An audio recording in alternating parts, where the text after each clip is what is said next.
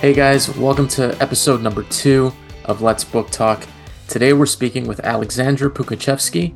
She's the author of the Zoya trilogy, and we had a fantastic conversation about what it's like being an indie author and having to take care of pretty much everything. The marketing, the book design, figuring out how to market a story that was originally written in one language, figuring out how to take that to a different market. Talked about the book itself, why you guys should read it. So I really hope you guys enjoy this conversation. Let me know what you think, let her know what you think, and definitely go out and get her book. So without further ado, here's my conversation with Alexandra Pugachevsky. Enjoy.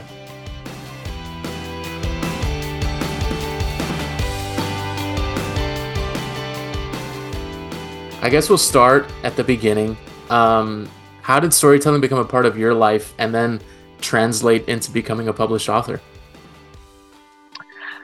So according to my parents, or to my mom, she found some kind of I actually have this, it's like on a little piece of paper, and I don't know how this thing survived, but when I was 5, electricity went out. We lived in Moscow, and, I wrote a story about it. Mm.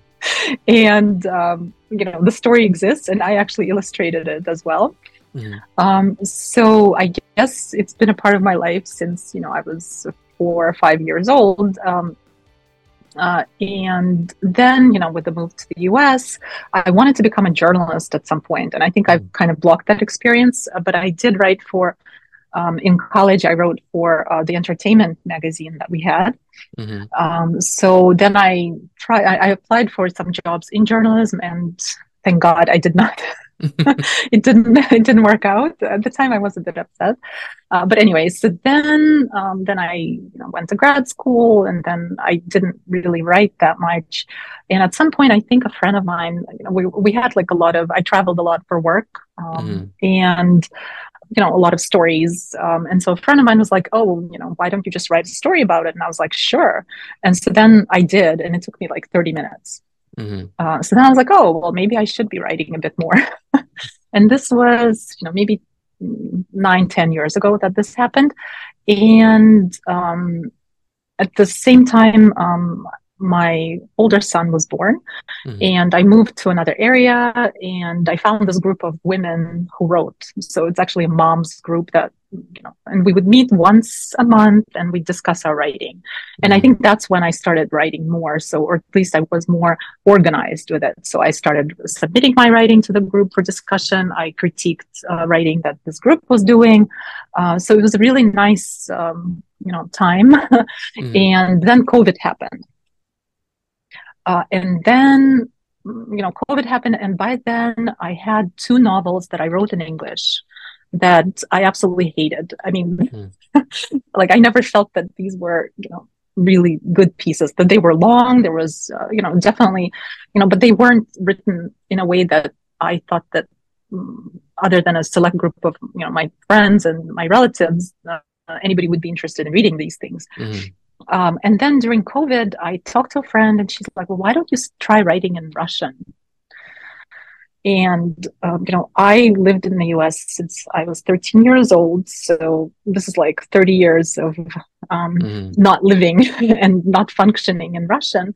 Right. But I did, and I tried it, and it really worked out really well. So I wrote Zoya originally in Russian, and then I published it in Russian, all 3 parts. And I'm trying to market this book in Russian, and I think this answer is much longer than what you. Oh, no, you're fine.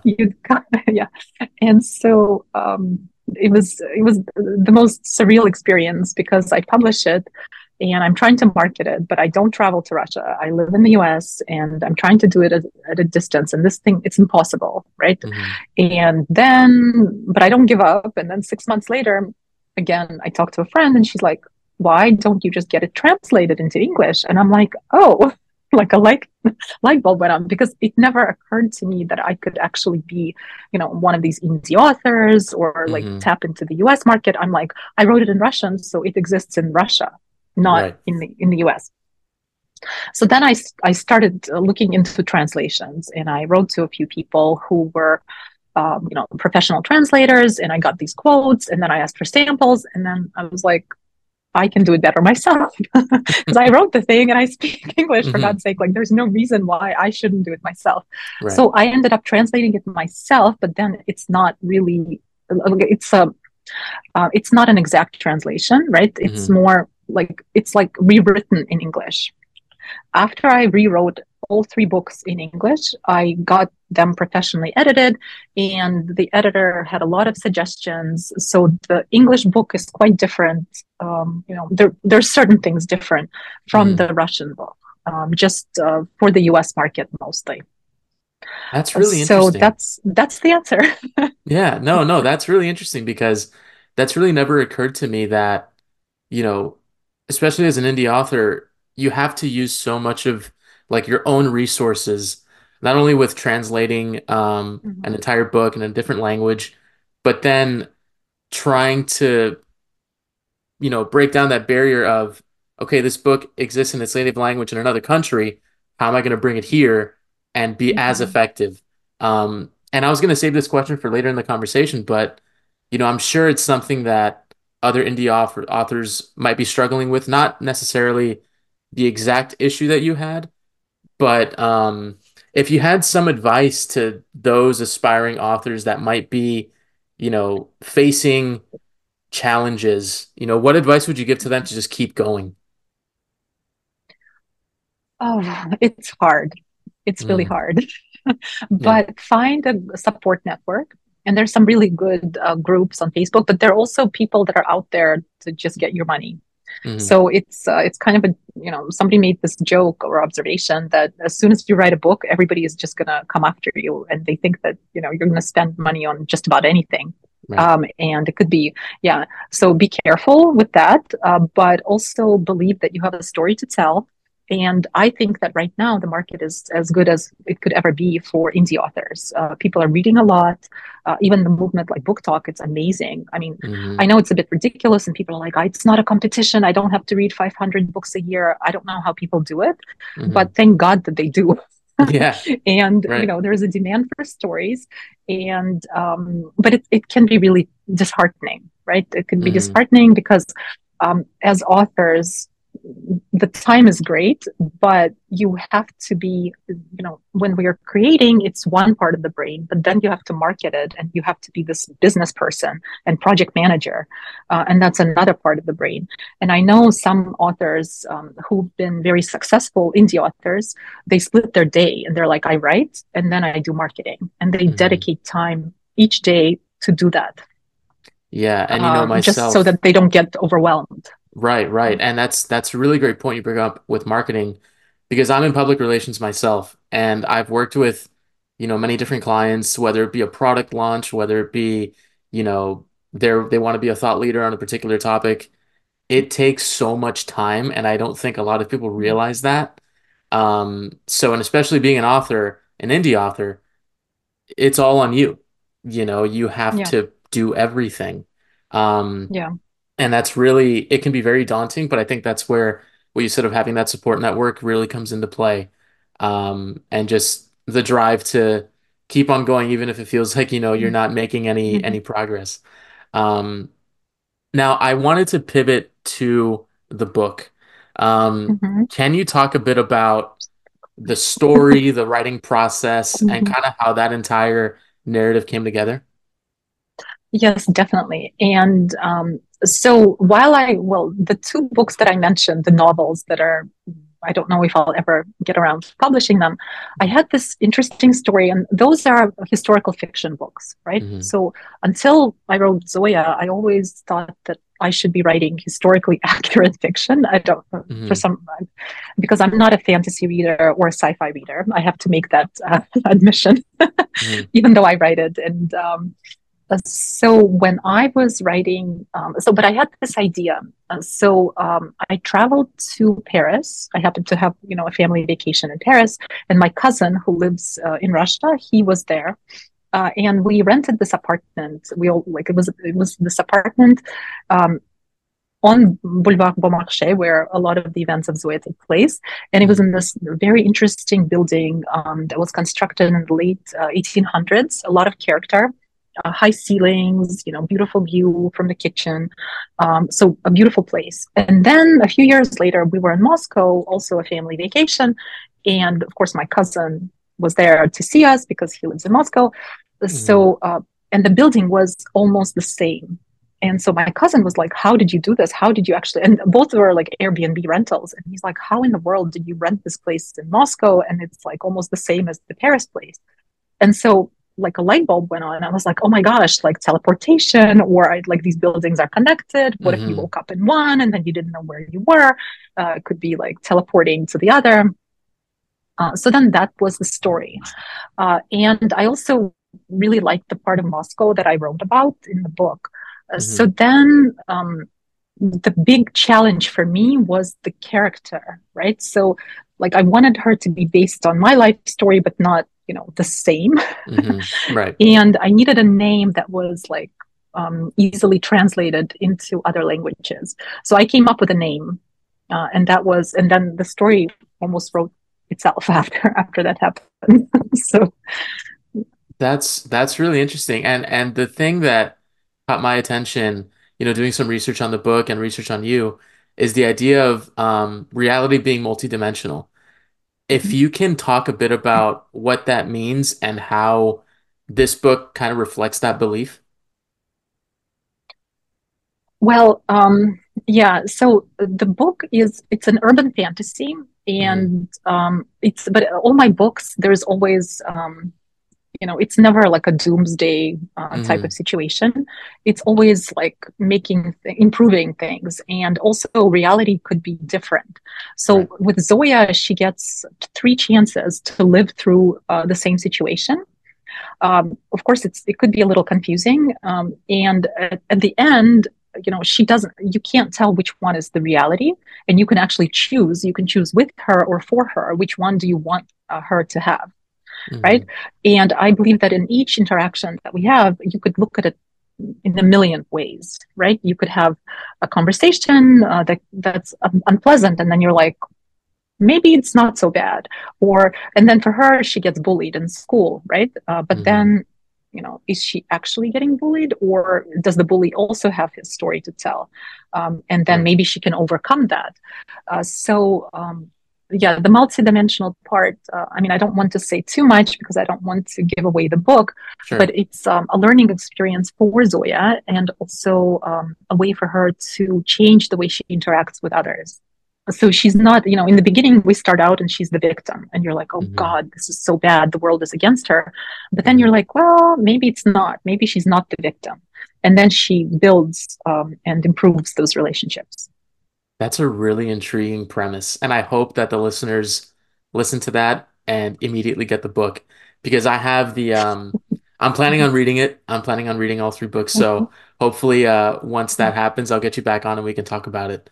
Um, mhm, but one thing that I also did want to mention is, the book features Moscow, Pittsburgh, and Paris. mhm, What mhm. kind of impact has each place had on you personally, and why is it important for you to feature these cities in your books?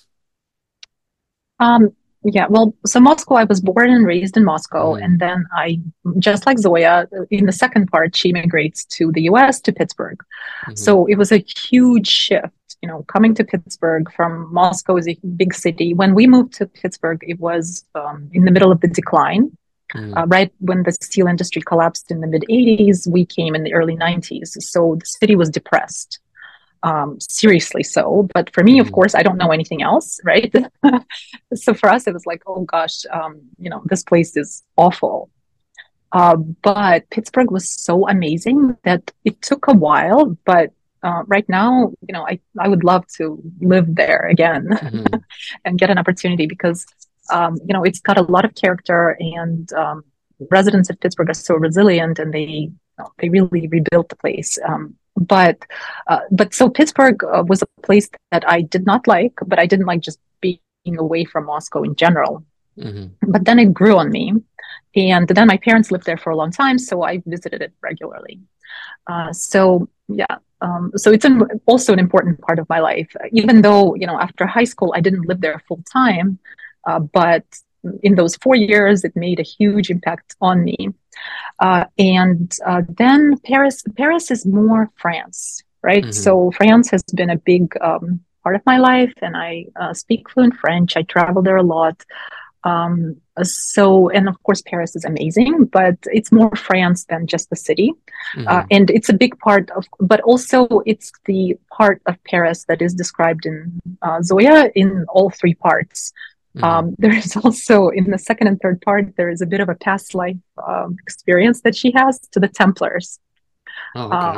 And yeah, and so that, the Templars, they used to have their fortress in the Marais, right? And so that is the part of Paris that is featured quite prominently in the book for that That's reason. super So, cool. I love yeah. that. That's really cool. Um, I always like, seeing what, the different personal touches that authors put into their books and the stories behind them. I always find that really, really interesting. And, another thing that I wanted to ask you, especially now that, the book is out there, people can read it. What was that feeling like knowing that, people are reading a story that you wrote and, maybe at some point you never knew if that story was actually going to be out in people's hands. What was Mm. that feeling like? You know, it's kind of well, it's a cool feeling.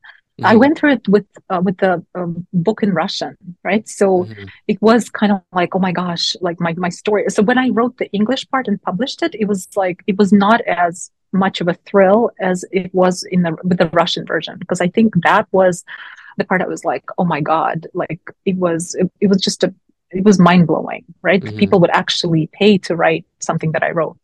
Hmm. But also with Zoya, I went through a whole rebranding, and the first version in Russian had some covers that weren't very nice, or they were very childish looking. So then I Hmm. went through, I had to find another a bit more on the challenges of an indie author. I found another designer, and then we rebranded the whole series in Russian and English.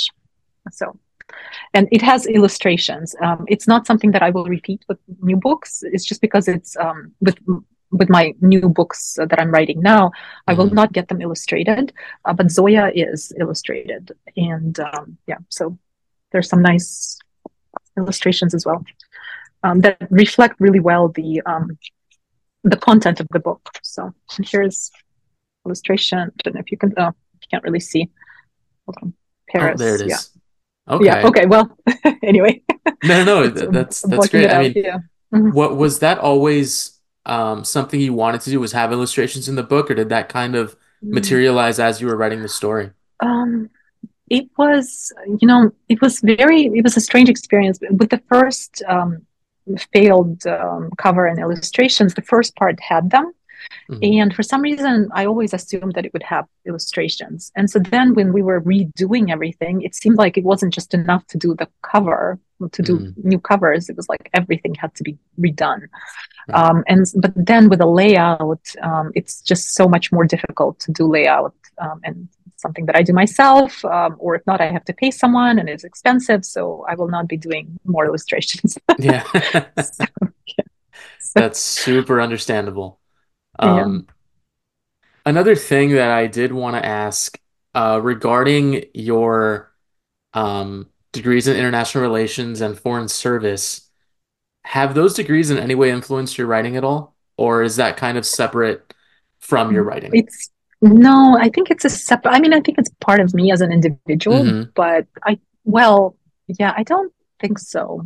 I mean, I mean, we are cumulatively, a combination of everything that we go Right. through in life, but it's like a separate life, I would say. Okay. So, Okay. Because I was reading your mhm, your bio and I was like, oh, that's mhm, really interesting. I wonder if there's mhm. any correlation at all. Um, Okay.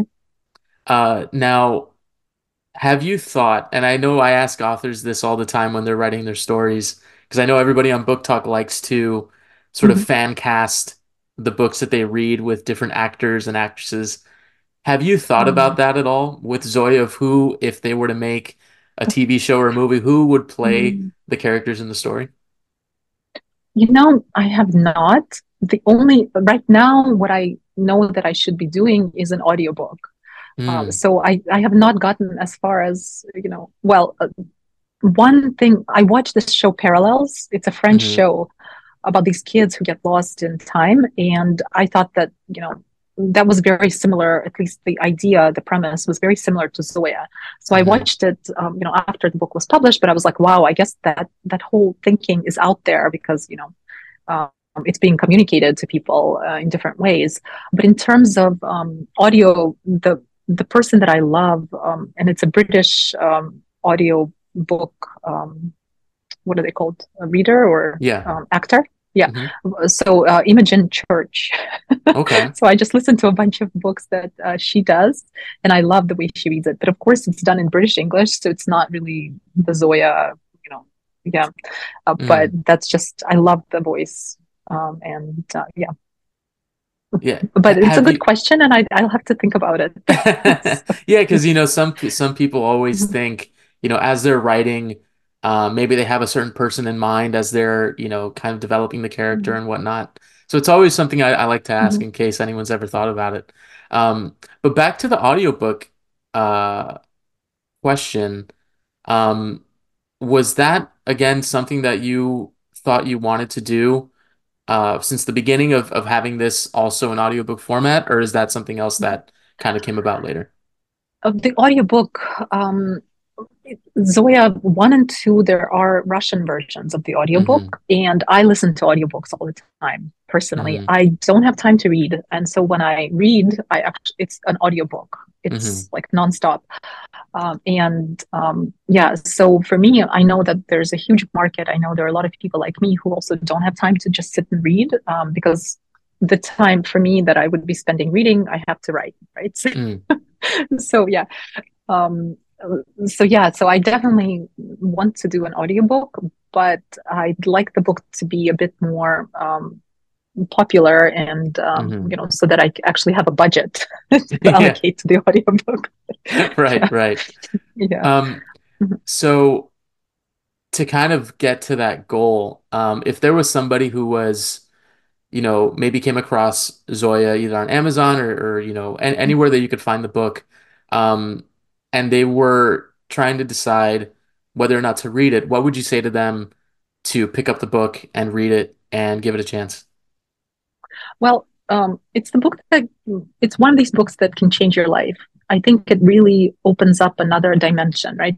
You asked about multidimensional Mm, aspects, and it's entertainment, but it's not just entertainment. So it opens up a new way of thinking, and it really gives you possibilities, and it's on the verge of reality. So when you read it, you're like, this could actually happen.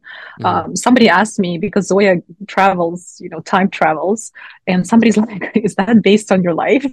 I was like, well, I never teleported to Paris, but I guess when people read it, they're like, well, how? Maybe it could happen, and Mhm. maybe it can.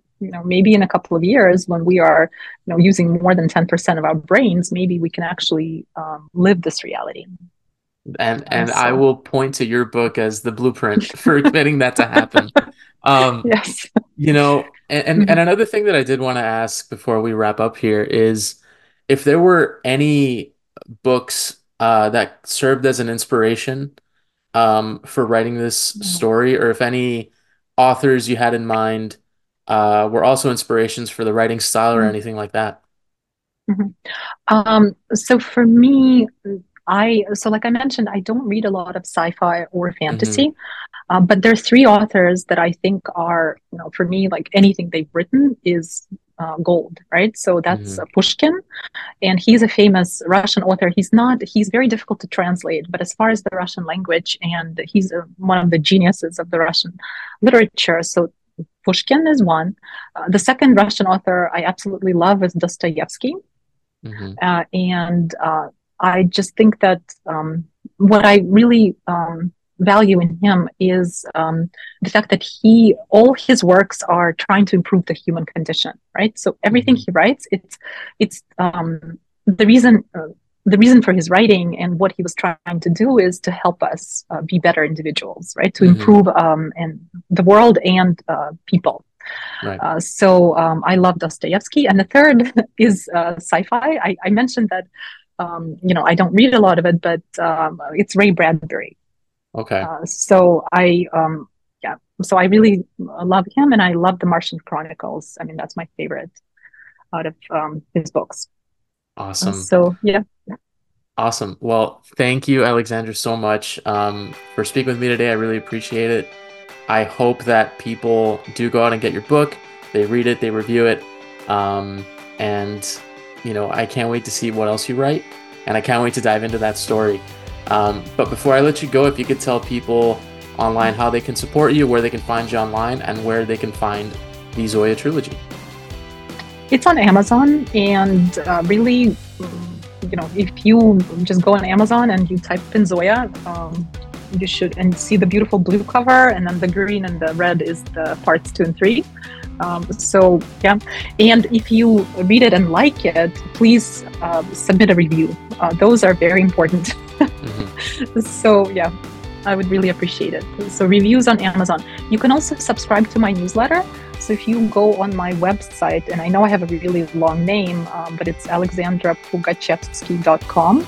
There is a newsletter submit button, and you, in return, you get a free story. Awesome. For signing up to my newsletter. Perfect. All right, guys, you guys know what to do.